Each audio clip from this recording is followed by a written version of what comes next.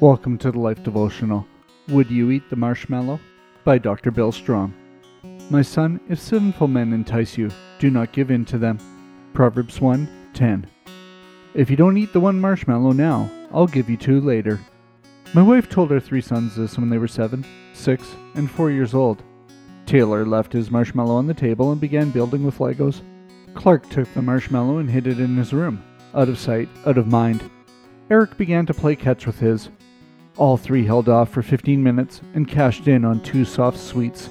They were not enticed. Shalane was reenacting an experiment she had read about in college. Most of the kids resisted by distracting themselves through playing, singing, covering their eyes, and the like, but those who ate the marshmallows did so as soon as the experimenter left the room.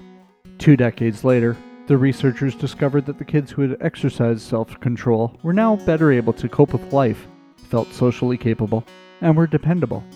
But the people who didn't resist as children were now indecisive, easily stressed, often enticed to do wrong, and prone to jealousy. We use self-control every day to manage life, not only in obvious ways like not speeding or overeating, but also watching our tongue, spending money wisely, and making good relationship choices. The world may want to entice us, but we must stand firm on God's principles. Thank God that His Spirit shows up as self-control, among other good things, and that by His strength we can knit together positive experiences by not being enticed to do hurtful or stupid ones. A prayer for today. Thank you, God, for your spirit of self-control, which helps me pause and consider my options before I open my mouth or act. May I lean into your strength to make redeeming choices today. Amen. Go deeper. Where does lack of self-control show up in your life?